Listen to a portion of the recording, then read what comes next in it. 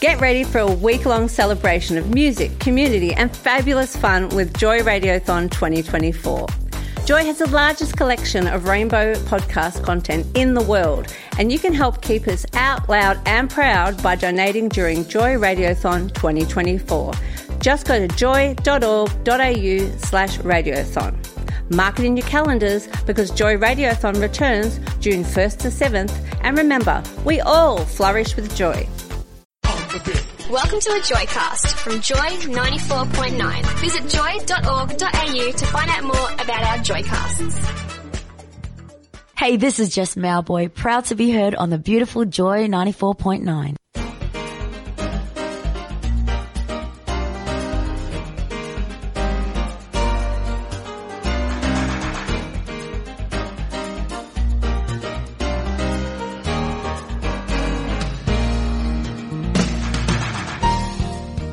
Hello and welcome to Been There, Done That on Joy 94.9. You're with Chris, Gordon and Phil. And it's lovely to have you with us. We enjoy your company. Yeah, we always do. Hope you enjoy our company. And sometimes on the Ellen DeGeneres show, where they've recorded 2 shows in a row, she tells her audience that they're much better than the audience she had last time. So we just hope our audience is as good as the one we had last time. Oh, I certainly hope so. Oh, I'm sure they will be. And a big hello to Nina. Oh, of course. And Cupcake. And Cupcake, yes, yes. And Simone. Jade. And Simone. Simone, yes. And Peter. Mm-hmm. And, there's a few there's a few of our regulars. Thank you. And Eddie, who can't write in. Eddie can't write in, no. He's a dog. Been There, Done That is Joy's history program, and we have a few characters in our gay calendar who we're going to be talking about today, and gay events as well. Certain wonderful birthdays are being celebrated around about this time. Honourable Michael Kirby, and also the birthday of Stephen Gately, the Irish singer from Boyzone. We don't celebrate, but we record the fact that Robert Mapplethorpe, a US photographer, died early in March in 1989, but he had a very, very interesting history. We celebrate his portfolio. Oh, do we what? Do we what? Do we what? Okay. And also Rudolf Nureyev, he jiggled and joggled along. He was born on the 17th of March, so that was St. Patrick's Day. Well, why don't we celebrate that as well? Oh, we could do. I think it's wonderful. The Irish listeners might like it if we did say something about St. Patrick. Was he gay? Oh, I don't think so. Oh, so we will celebrate some ordinary public events as well. Yes. All right, then. Let's get those ordinary public events out of the way.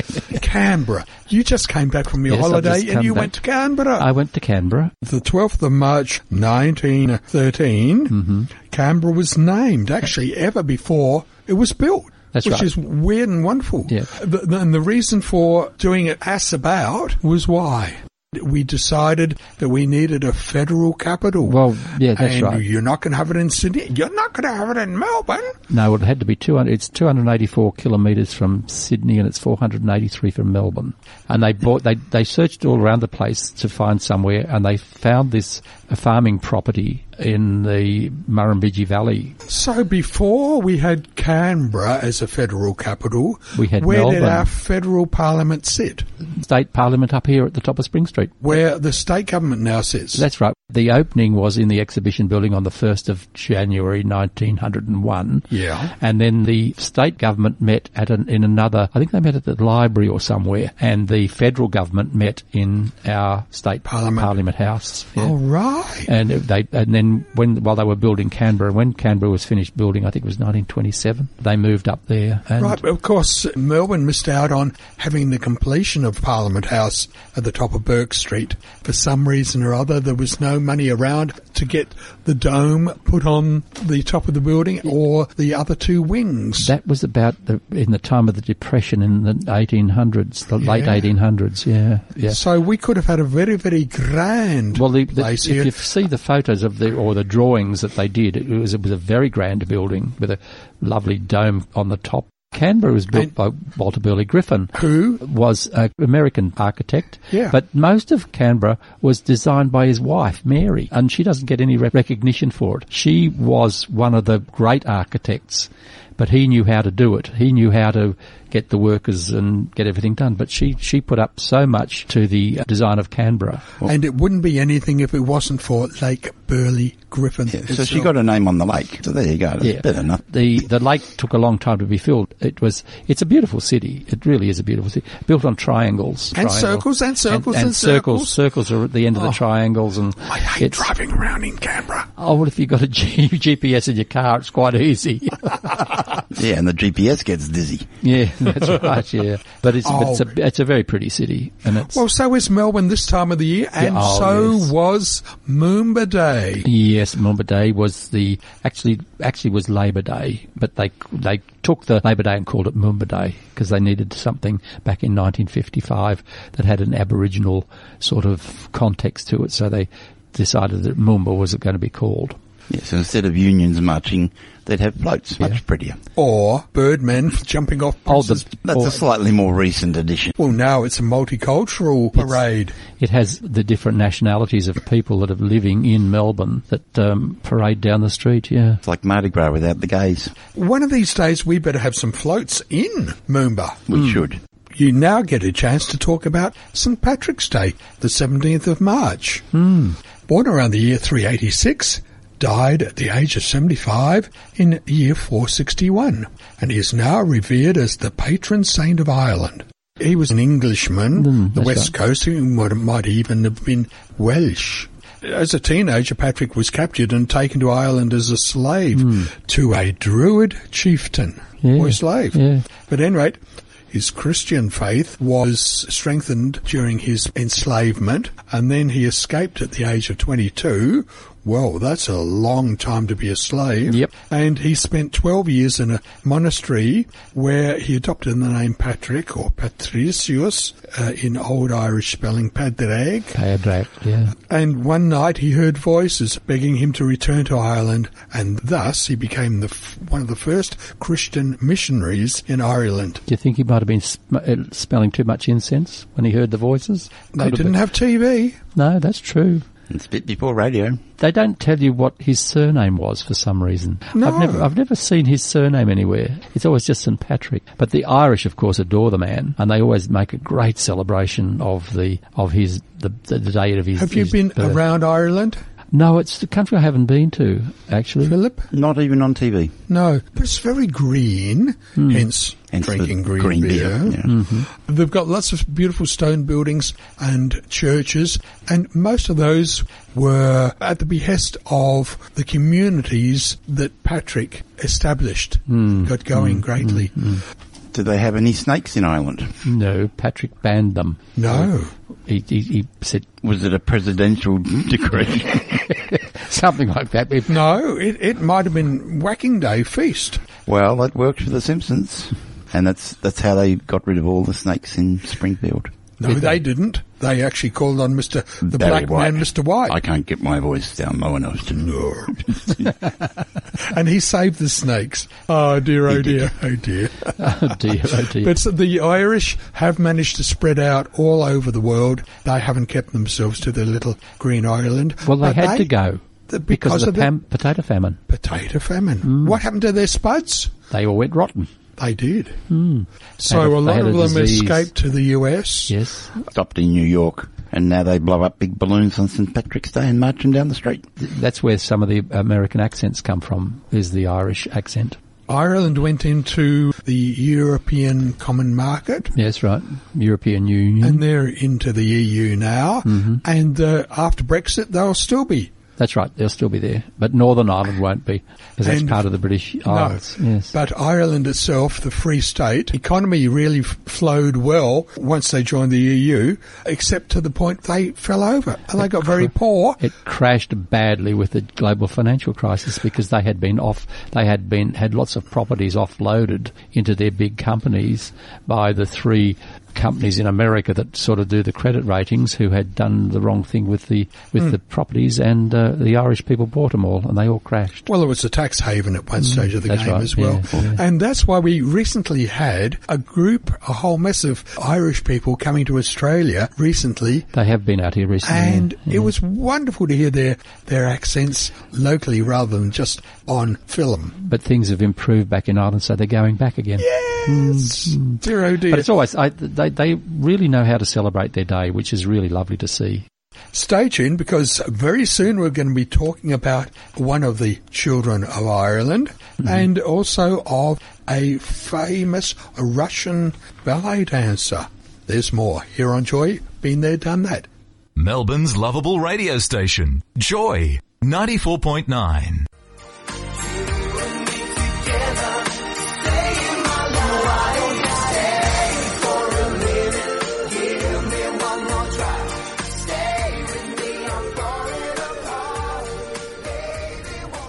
You're listening to Been There, Done That on Joy 94.9 with Gordon, Phil and Chris. It's lovely to be here. We're enjoying ourselves and having a bit of fun while we're listening to... And we hope you are too. While we're listening to Stephen Gately with that song, Stay. Which is dedicated to my dog, Eddie, because after he hears that word, he gets a smacko. Does he? Oh. Provided he stays. Provided he stays, yes. That's exactly right. He has to stay to get the smacko. The reason we're celebrating, playing Stephen Gately is because we're celebrating his birthday, the 17th of March, 1976. Well, there's an Irishman born on St. Patrick's Day. Well, definitely. Definitely indeed, Gordon. Thank you. Yeah. Does that make him double Irish? Well, are you more Irish for being born on an Irish holiday? Well, just imagine that the conundrums that his parents would have had to go through to make it happen. Yes.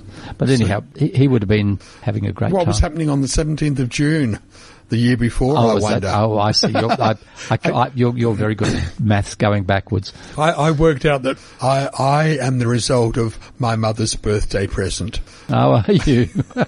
Once a year, and look what happened. Oh, my God. Yeah. I think mine is more, I was going to say divine, but we spoke about her last week, so I don't think it's got anything to do with divine. I can't, yeah. Mine was, yeah. I think mine was a wedding anniversary. Oh, right, yeah, okay then. Stephen Gately is an Irish pop singer, songwriter, actor, children's writer and dancer. But he joined up with Ronan Keating and was one of the two lead singers of the pop group Boyzone. Mm-hmm. Now, they were the first Irish boy band, weren't they? Well, I have a vague feeling they were. I think it could well have been. But they were certainly around about the time of, Take That. So I suppose it was the Irish equivalent thereof.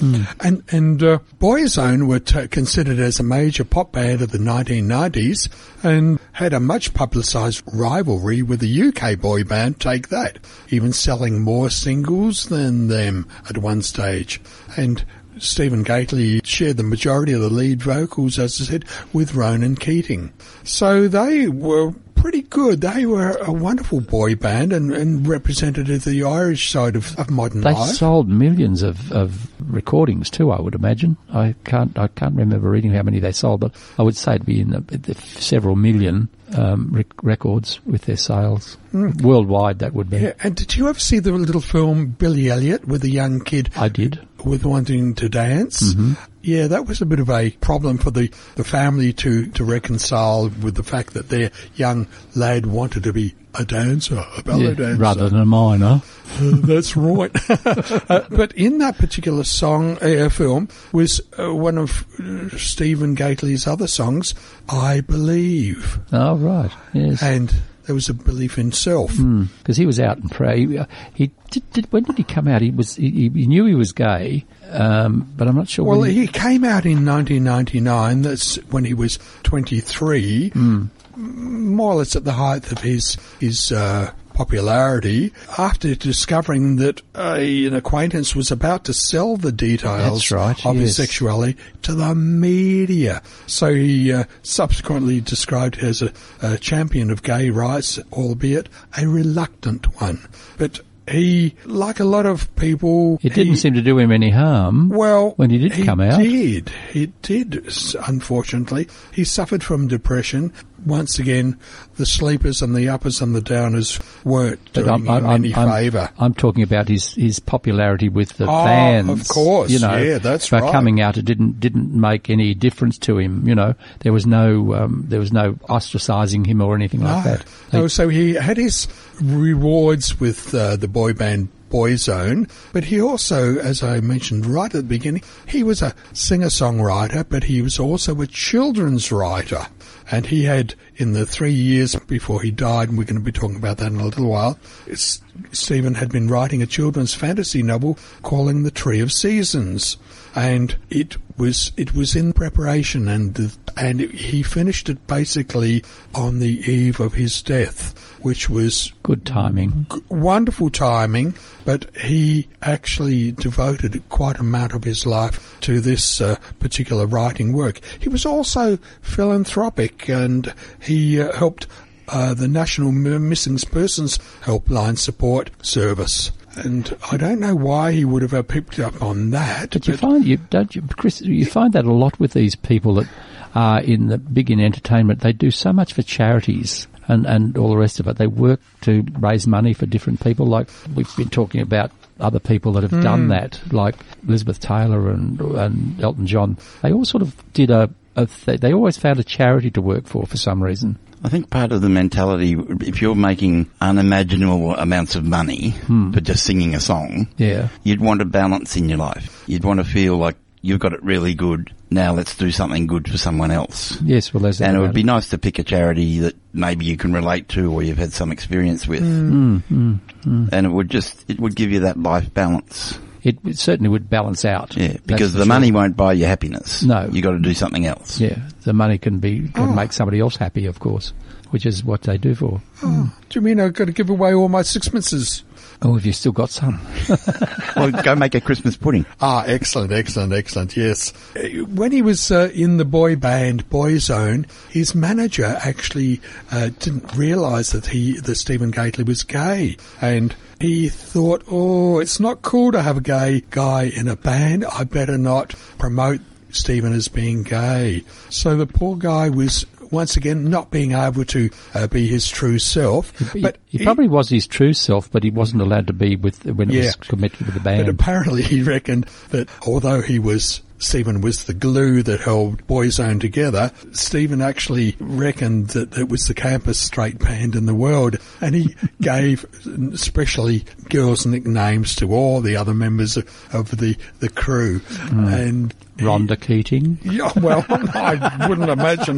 No. But is there a gay boy in every boy band? Well, I would imagine so. We find out later on that Lance Bass was gay, or is gay. Who's he with? Which group? He was Think.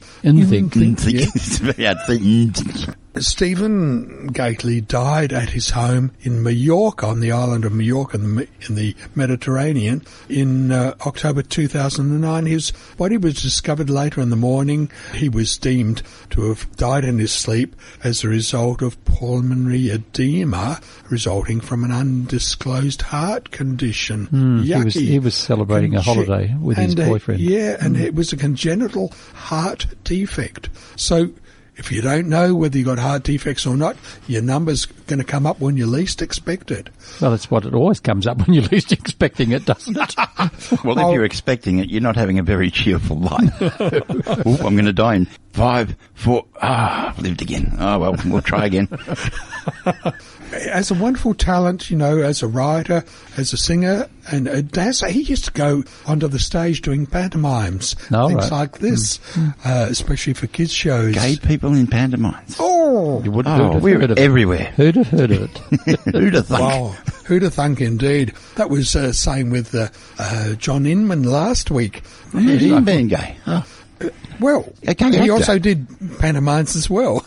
He's behind you. Behind you. That had people running off stage. Golly gosh. Dear. Let's see. Who else have we got in the holiday numbers? Well, there's that other ballet dancer that you were talking about. Oh, not a gay ballet dancer. Well, now you're really stretching the stereotype. Who had a birthday somewhere around about this time as well? Did this man have a red nose? Well, he was born on the 17th of St. Patrick's Day, but in 1938. And it was the Russian ballet dancer Rudolf Nureyev. And he was a Tatar. Not cream of tartar, but Tatar. So what does that mean? It's one of the races of the Russian people out on the steppes of Russia. Not more tart than your average tart. No. He's not tartar. No. Not. Does he go well with fish? Probably if you squeeze him. I wouldn't do it now. No. Stop it. He grew up in his early career with the Mariinsky Ballet in St. Petersburg, previously known as Leningrad, or vice versa, and he got a proper education in ballet there, and he was regarded by some as being the most gifted male dancer.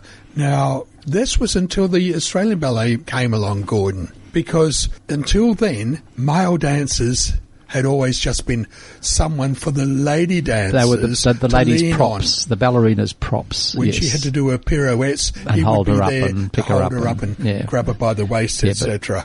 But Rudolf Nureyev changed all that. He made the characters like the male dancer in Swan Lake and all those big ballets.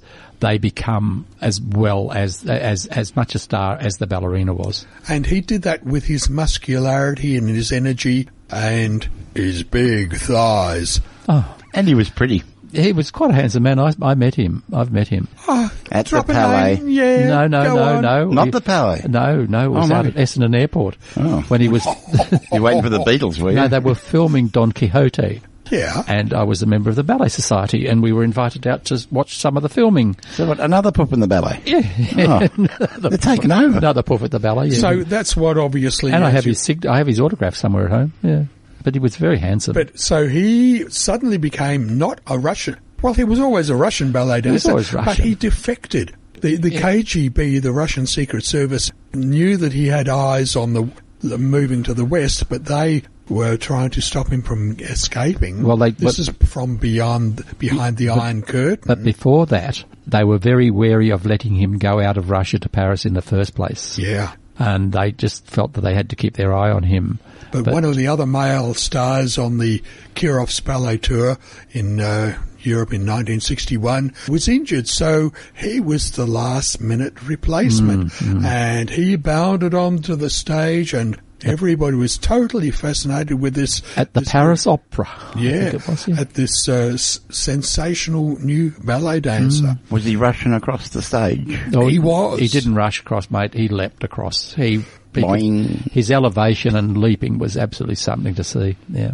He would have made a great high jumper, I reckon, at the Olympics. He would have been good at football. But it was amazing because... Leaping to take marks. Oh, a screamer. A screamer. Well, that's another story. He might have been a screamer for all we know. Yeah. Well, you got his autograph. Yes.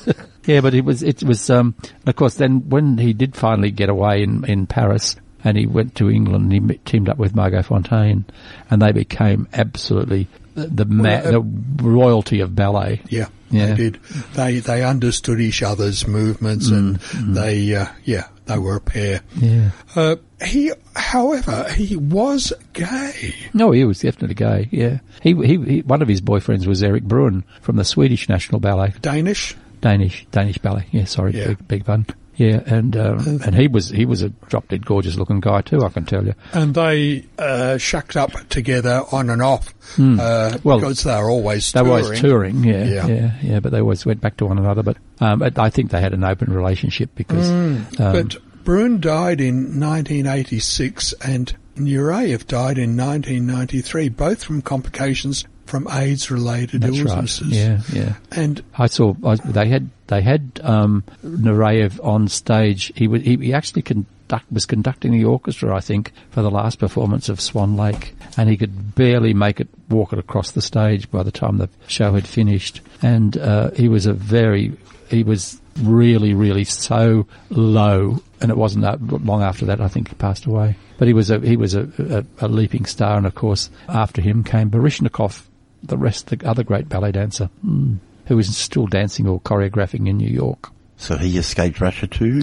Yeah, well, I think by then there was freedom of movement. Well, the Cold War ended. Yeah, I think the freedom of movement from Russia out to the thing, and now we've got the American president going back to Russia. Or doing business in Russia and yes, idolising Mr. Putin. There's a very interesting article in the paper yesterday that I was reading, or last week it was, I think, about where Mr. Trump's money is coming from. And Mr. Putin will be banning the new Beauty and the Beast film because it promotes homosexuality. There's something in that that's quite gay. Yes, Scaredy cat. One of the characters is they turned him gay in the new version of Beauty and the Beast. I think the gay guy's probably the beauty.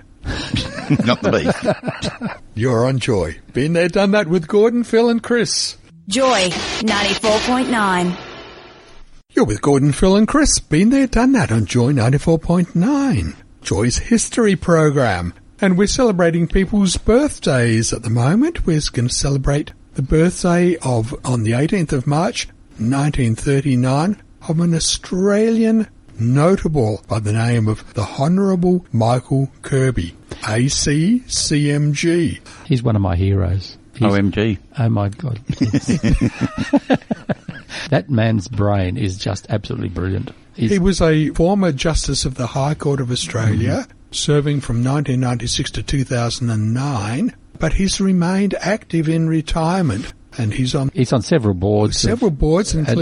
And he's a patron of Joy, yes. But he is interested in gay rights and things like this. He was very, very bold in as much as he used to dissent. Oh, he was one of the... The way our justice system works is that when there is a judgment of the High Court, yes. It's a bank of judges, not just one judge. There are 11 judges on the High Court, I think. And he would often not agree, or he would be the devil's advocate and dissent from these judgments, and he would come up with different viewpoints on the circumstances, and he was such a thinking man's judge. He really resolved lots of problems, not by his confrontation, but by dissenting and argument and putting up cogent thoughts. Mm-hmm. He's a brilliant speaker. He was down here one day for World AIDS Day, and they asked him to speak for half an hour,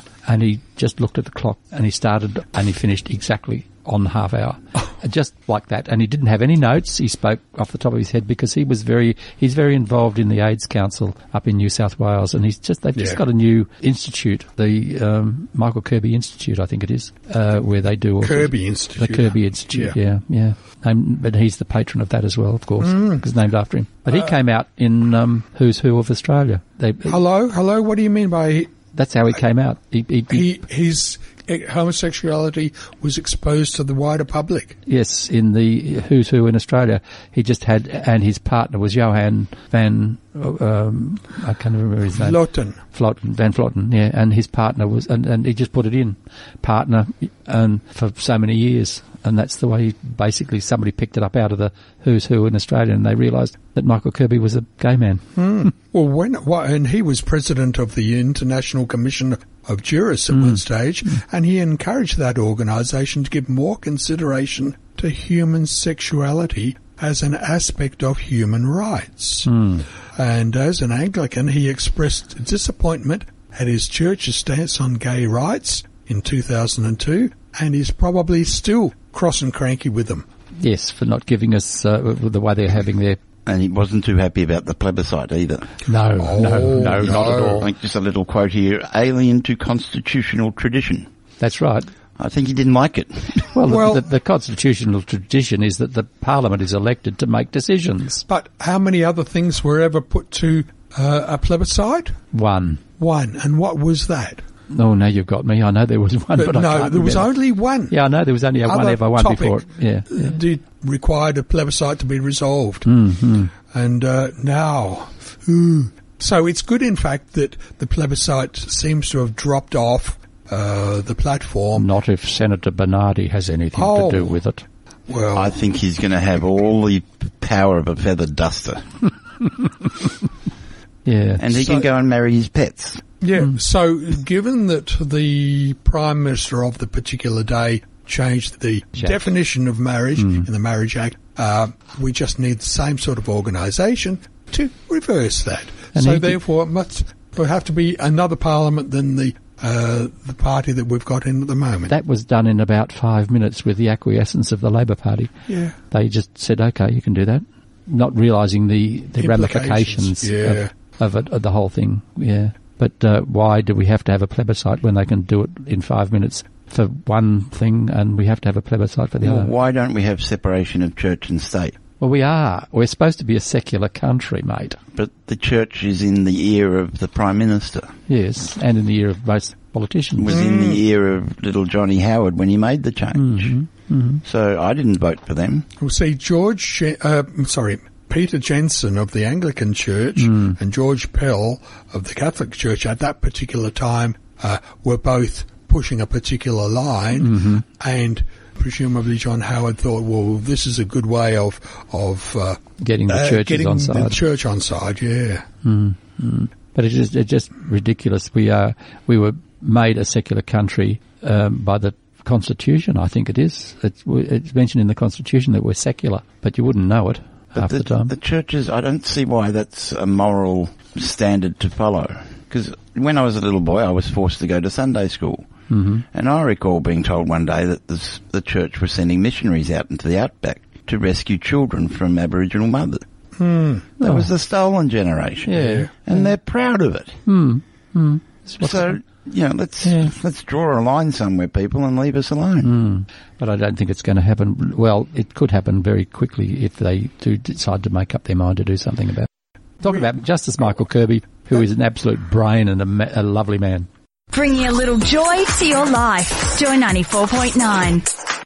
You are with Chris, Gordon and Phil. Been there, done that. Joy 94.9.